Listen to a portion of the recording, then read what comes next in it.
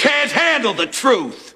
House Speaker Nancy Pelosi has proposed the next multi-trillion-dollar coronavirus relief spending bill that will support testing, tracing, treatment, isolation, and mask policies that have been part of a national strategic plan she has been advocating.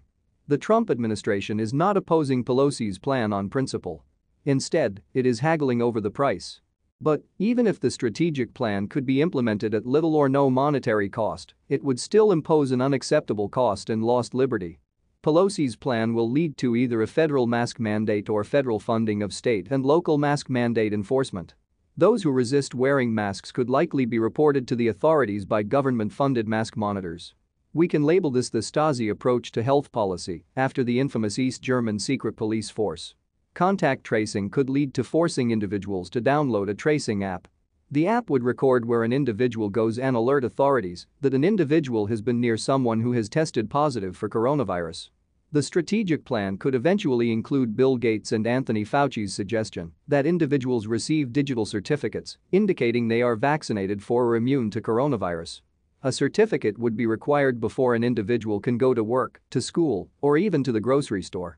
The need to demonstrate vaccination for or immunity to coronavirus in order to resume normal life would cause many people to voluntarily receive a potentially dangerous coronavirus vaccine. The Trump administration has already spent billions of dollars to support efforts of companies to develop a coronavirus vaccine. Policymakers have stated that once a vaccine is developed, it will be rushed into production and onto the market.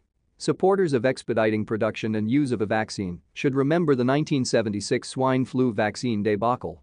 The swine flu vaccine was rushed into production in response to political pressure to do something. The result was a vaccine that was more of a danger than the flu. Unfortunately, those who raise legitimate concerns regarding the safety of vaccines are smeared as conspiracy theorists.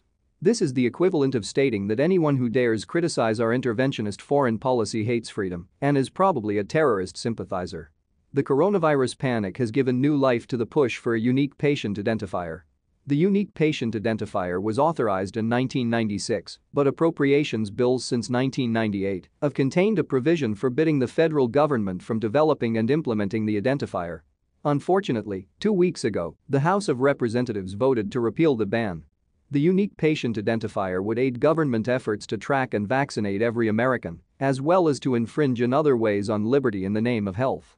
Politicians and bureaucrats cannot eliminate a virus any more than they can eliminate terrorism. What they can do is use terrorism, a virus, and other real, exaggerated, or manufactured crises to expand their power at the expense of our liberty. Politicians will never resist the temptation to use crises as excuses to gain more power. Therefore, it is up to those of us who know the truth to spread the message of liberty and grow the liberty movement. A strong liberty movement is the only thing that can force the politicians to stop stealing our liberty while promising phantom security from terrorists and viruses. Our thoughts. If you haven't seen the movie V for Vendetta yet, find the time. It scarily parallels what we are seeing today. Maybe it's time for us to stop taking our tech with us everywhere we go for a while, as a protest. We could even take them with us, but keep them on airplane mode until we need them. This would be an effective way to protest against a contact tracing app.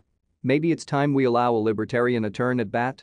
Joe Jorgensen and Spike Cohen are not perfect by any means, but they stand for liberty first. This is what we all need in the USA today, liberty. I think we can all agree on that. Verum Tota.